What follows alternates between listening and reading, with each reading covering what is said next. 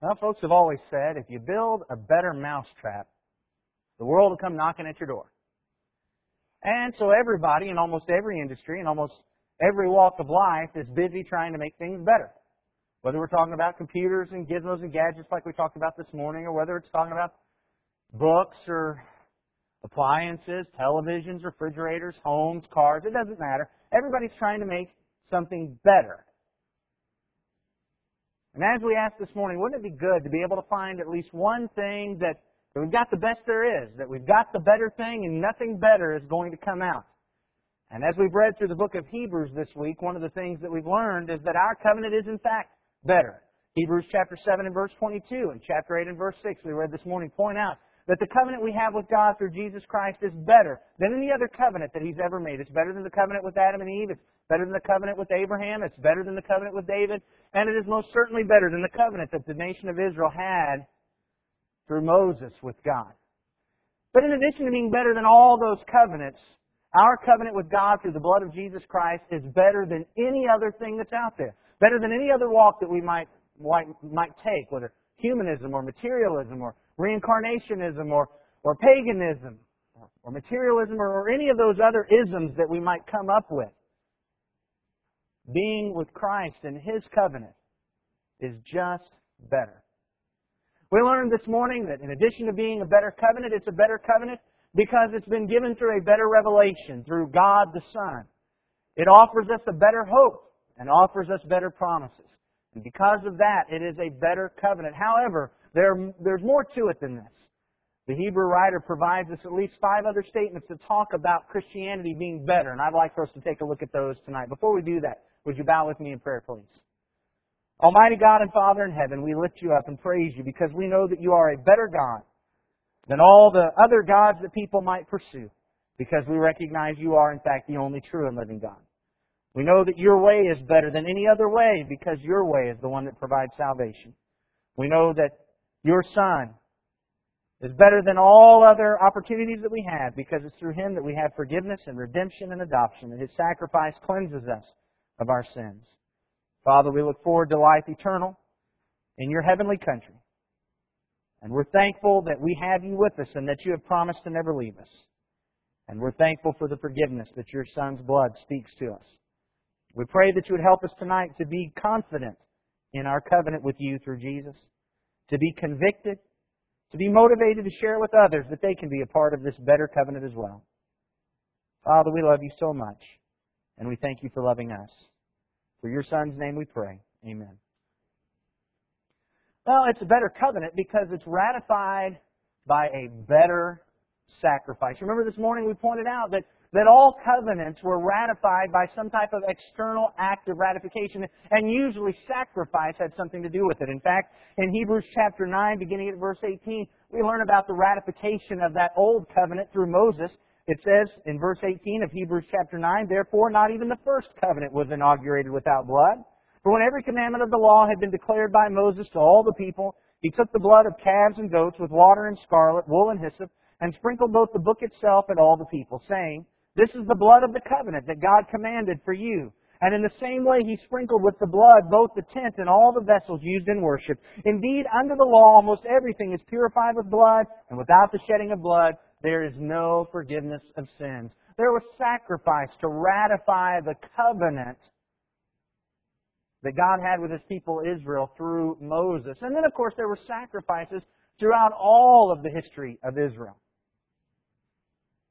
But what we learn is that our sacrifice is a better sacrifice. Keep reading, beginning in verse 23. "Thus, it was necessary for the copies of the heavenly things to be purified with these rites, but the heavenly things themselves with better sacrifices than these. For Christ has entered not into holy places made with hands, which are copies of the true things, but into heaven itself, now to appear in the presence of God on our behalf." This is the better sacrifice, and it's a better sacrifice mainly because it works. The sacrifices of the Old Covenant did not in reality work. If Jesus hadn't come into the picture and been sacrificed, those sacrifices would not offer forgiveness to anyone. Look in chapter 10, beginning at verse 1. "For since the law has but a shadow of the good things to come, instead of the true form of these realities, It can never, by the same sacrifices that are continually offered every year, make perfect those who draw near. Otherwise, would they not have ceased to be offered? Since the worshippers, having once been cleansed, would no longer have any consciousness of sins. But in these sacrifices there is a reminder of sins every year. For it is impossible for the blood of bulls and goats to take away sins. Our sacrifice is better because it works. If we look back in chapter 9, this time beginning at verse 11, when Christ appeared as a high priest of the good things that have come, then through the greater and more perfect tent, not made with hands, that is, not of this creation, He entered once for all into the holy places, not by means of the blood of goats and calves, but by means of His own blood, thus securing an eternal redemption. For if the blood of goats and bulls and the sprinkling of defiled persons with the ashes of a heifer sanctify for the purification of the flesh, how much more will the blood of Christ, who through the eternal Spirit offered Himself without blemish to God, purify our conscience from the dead works to serve the living God? His sacrifice actually provides eternal redemption. It actually cleanses not only the body but the conscience. The sacrifice actually works. I just want you to think about that for a moment. Under the Old Covenant, they had to offer something like 2,000 some odd sacrifices every year. I mean, it's just amazing. If you look at all of that time that they were offering sacrifices, if they'd kept it up properly, you're looking at over 2 million sacrifices that the Israelites offered as part of their Old Covenant. And what the Hebrew writer is saying is that not one of those sacrifices really worked, and the fact that they did all those sacrifices over and over again, it didn't really work. But Jesus' one sacrifice, the sacrifice that ratifies our covenant, it works. It cleanses us and brings us into the presence of God. We remember under the Old Covenant that once a year they would have the atoning sacrifice. And through that atoning sacrifice, the high priest was allowed to walk into the holy place. But we have so much more than that. Because our high priest didn't walk into the holy place made with hands. But there in chapter 9 and verse 24 that we read moments ago, it said that He went into the true holy place. The holy place in heaven. The holy place where God really does exist. It's not just a metaphor. It's not just a picture for Israel to have in their mind. This is where God really is residing. And Jesus went into that holy place. And by His blood. But even more than that, it wasn't just our high priest that goes into that holy place. Because of His sacrifice, we are able to go into that holy place. In Hebrews chapter 10 and verse 19, therefore, brothers, since we have confidence to enter the holy places by the blood of Jesus, by the new and living way that He opened for us through the curtain, that is, through His flesh.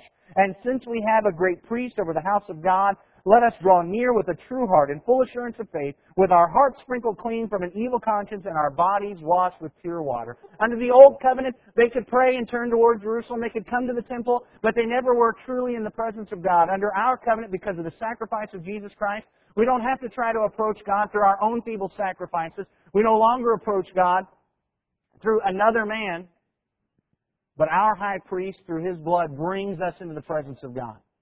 When we're worshiping Him and prostrating ourselves before Him, we are there in His presence, in the Holy of Holies. Not because we're in Jerusalem, not because we're in a particular room, but because we are in the presence of God, because Jesus has brought us there by His blood. What an amazing covenant we have. But not only is it ratified by a better sacrifice, it gives us a better possession.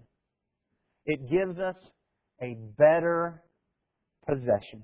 Look in Hebrews chapter 10. In Hebrews chapter 10 and verse 34, the Hebrew writer said, "For you had compassion on those in prison, and you joyfully accepted the plundering of your property, since you knew that you yourselves had a better possession and an abiding one." They have a better possession. We as Christians have a better possession. This is not necessarily a contrast between the New Covenant and the Old Covenant. This is a contrast between being in Christ and being wrapped up in materialism. This is a contrast between following God's way and following the ways of the world. We have a covenant that is better than all that the world can offer, but so many of us get wrapped up in pursuing the possessions of this world. We're all caught up in how much money we make. We're caught up in the cars that we drive, the clothes that we wear. We're caught up in all of those things. But what the Hebrew writer says is we have a possession that is better than all of that.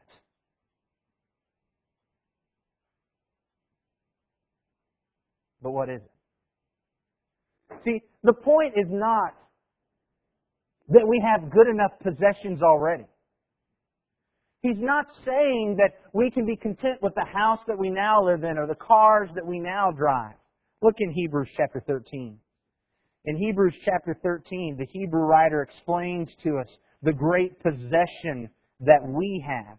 In Hebrews chapter 13 and verse 5, the Hebrew writer said, "Keep your life free from the love of money and be content with what you have, for He has said, I will never leave you nor forsake you." So we can confidently say, "The Lord is my helper. I will not fear. What can man do to me?" What is our possession? We have God. God is with us.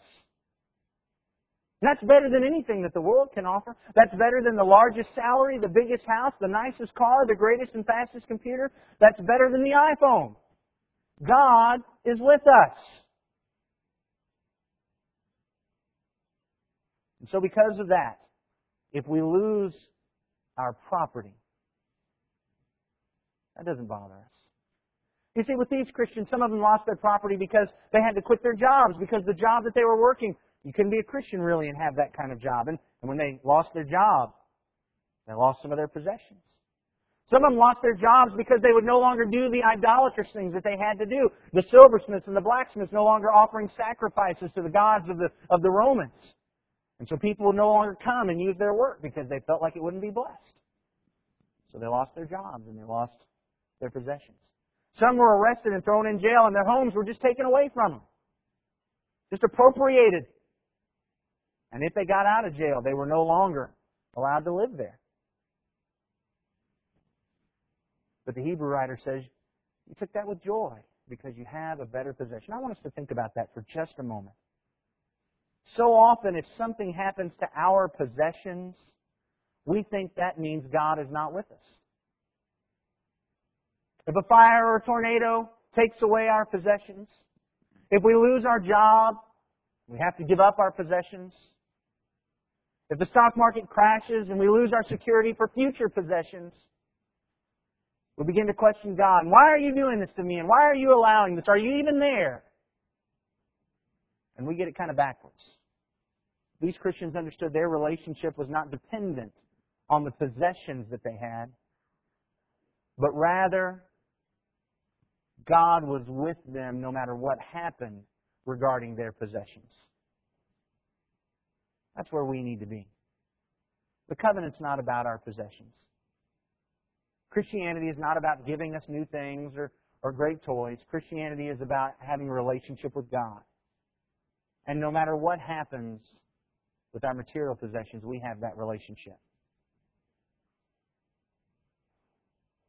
And we need to see that as the better possession. But that's not the only reason it's better. We also learn that it's better because it's leading us to a better country. Look in Hebrews chapter 11. In Hebrews chapter 11, this time in verse 16. Again, this one is not talking to us about a contrast between Christianity and the Old Covenant. This is just pointing out that following God's way is better than the worldly way. In Hebrews chapter 11, in verse 16 it says, "But as it is, they desire a better country. That is a heavenly one. Therefore God is not ashamed to be called their God, for He has prepared for them a city." We've got a better country. What a contrast that is with worldliness and humanism, and the materialistic greed that we have, and our fixation on life down here. Let's think about it. When it comes to countries in the world, we live in one of the best.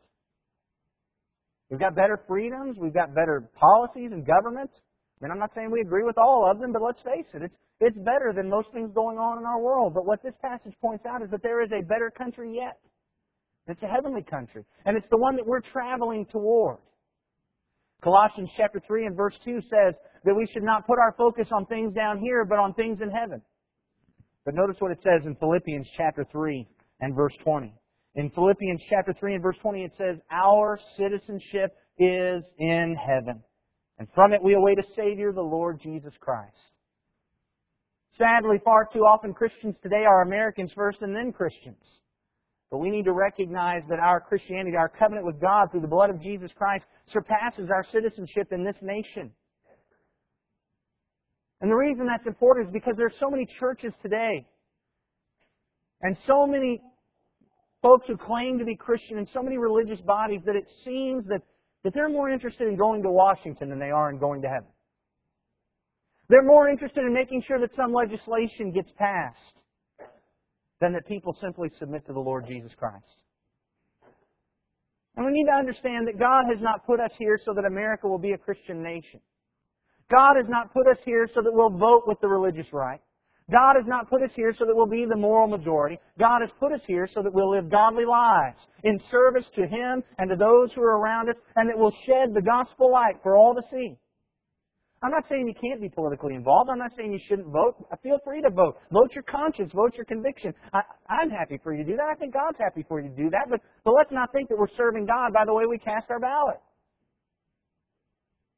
America might be a nation that honors God with its laws, but then again, it might be like Rome and not. Have you ever noticed that in Rome, one of the most ungodly empires of all time, that God never once said anything about marching on the Capitol and making sure that they had moral laws? Not once.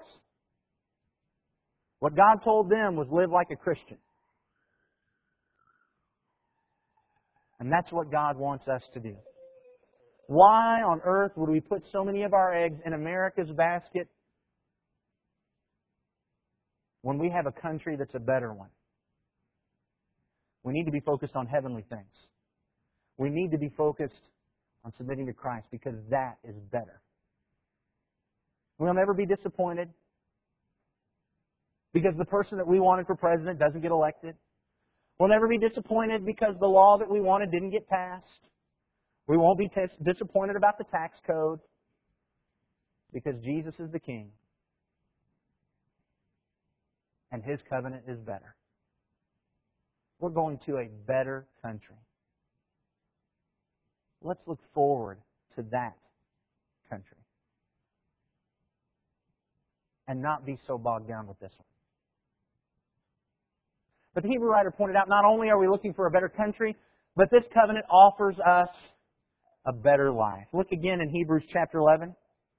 Hebrews chapter 11, this time verse 35. In Hebrews chapter 11 and verse 35, the scripture there says, women received back their dead by resurrection. Some were tortured, refusing to accept release, so that they might rise again to a better life. Now I recognize that once again, this is not contrasting Christianity, the new covenant with the old covenant. Excuse me. This is contrasting following God's way with the world's way again. Our covenant is better than anything the world has to offer because it gives us a better life. But this is not the better life that most people like to talk about. Brethren, it is true that if we surrender ourselves to God's will, we will have better lives here on earth. It is true that if we surrender ourselves completely to God's will in our marriages, that we'll have better families. It's true that if we surrender ourselves completely to God's will on our job, that we'll be more successful at work. It's true that if we surrender ourselves completely to God's will, that we'll have better relationships. We'll probably be more prosperous. We'll probably have better health. All of that is true. But that's not what the Hebrew writer's talking about. The Hebrew writer is not talking about having a better life down here. He's talking about something that's even far more amazing than that. He's talking about the better life that we get through resurrection. These people were willing to die in this life because they knew that they were going to be resurrected to a better one. That's the better life we're looking for. We don't become Christians because we want the prosperity of this world. We don't become Christians because we want something better in this life. We become Christians because we want something better in the next life. And in 1 Peter chapter 1, beginning at verse 3, it says, 1 Peter chapter 1 and verse 3, Blessed be the God and Father of our Lord Jesus Christ, according to His great mercy. He has caused us to be born again to a living hope through the resurrection of Jesus Christ from the dead, to an inheritance that is imperishable, undefiled, and unfading, kept in heaven for you, who by God's power are being guarded through faith for a salvation ready to be revealed in the last time. We can work hard on our families and have better families, but all our family members are going to die. We're going to lose that in this life. We can work hard and surrender to God and have better health. But it doesn't matter what kind of good health you have. Every one of us is going to get old and die. We can work hard and have all kinds of good possessions and be successful in that job, but all that's going to fade. Any awards that we win will tarnish. Any money that we make will perish with the using. But we have a life that is waiting for us that is undefiled, unfading, reserved. It can't be lost while we maintain our faith.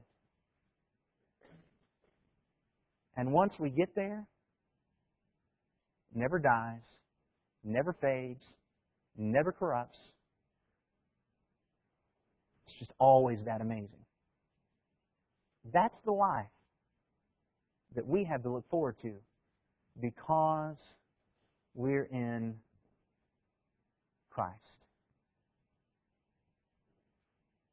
But it's not better because of material prosperity. Sometimes I worry about us as we talk about, I'm looking forward to heaven when I get to have my gold mansion that's silver-lined. And I get to have more jewels in my crown. And it's almost like we have this material view of heaven, that the reason heaven is going to be so great, because materially we finally get to be rich. And materially we finally get to live in comfort. That's not what's so good about the next life. In 2 Peter chapter 3, and verse 13, we learn what's so good about it. In 2 Peter chapter 3 and verse 13, it says, "But according to His promise, we are waiting for a new heavens and a new earth in which righteousness dwells." We're looking for a life that has no sin. There's no temptation. There's no persecution. There's no trial. There's no tribulation there. I got to tell you, I don't care if I live in a mansion or a shack there. I want to be there because I am sick and tired of being around sin. I am sick and tired of having to deal with temptation. I'm tired of Satan nipping at my heels all the time. I'm tired of the struggle, and I'm tired of the failures.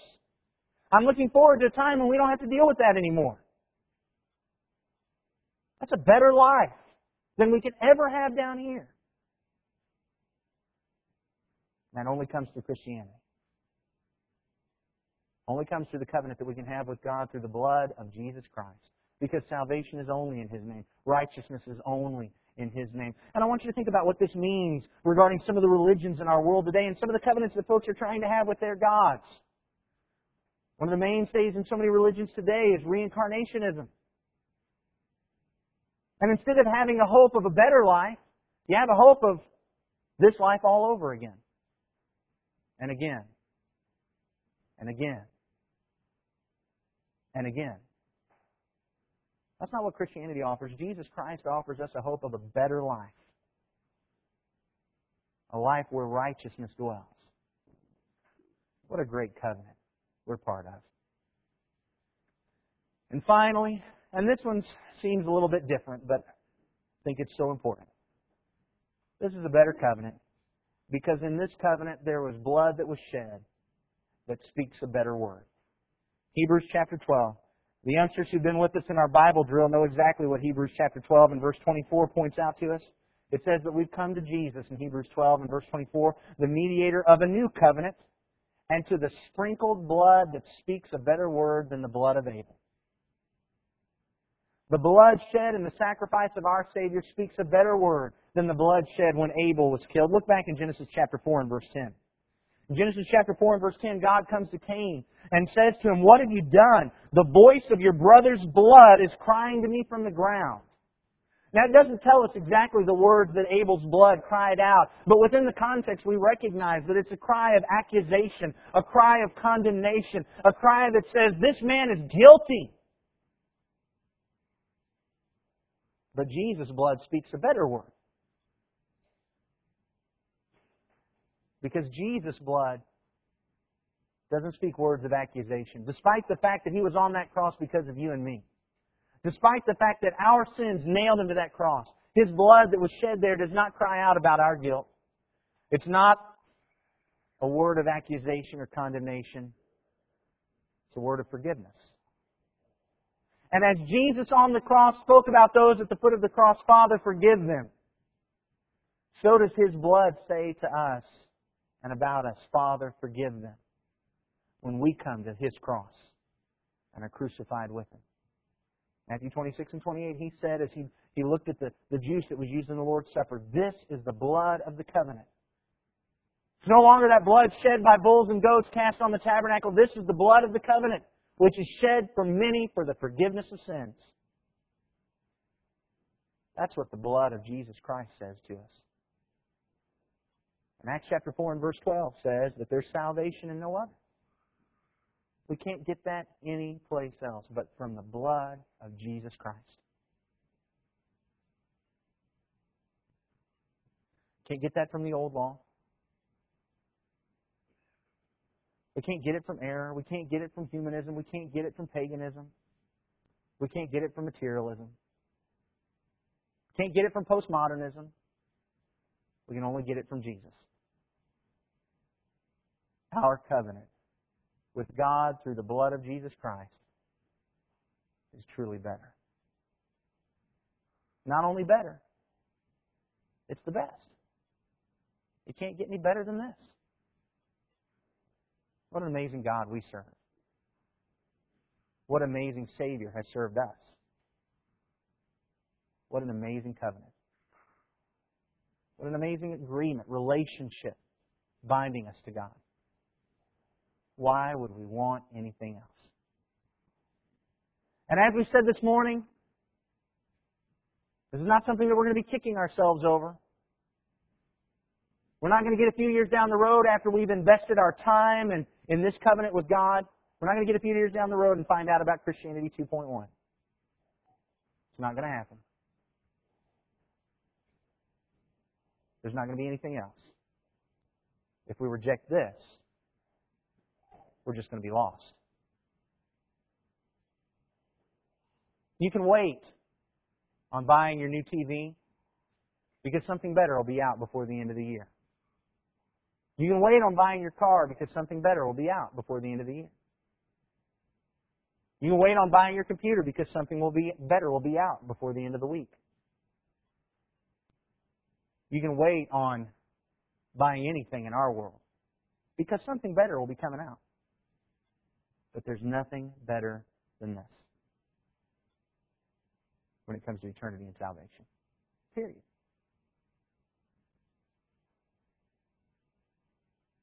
Colossians.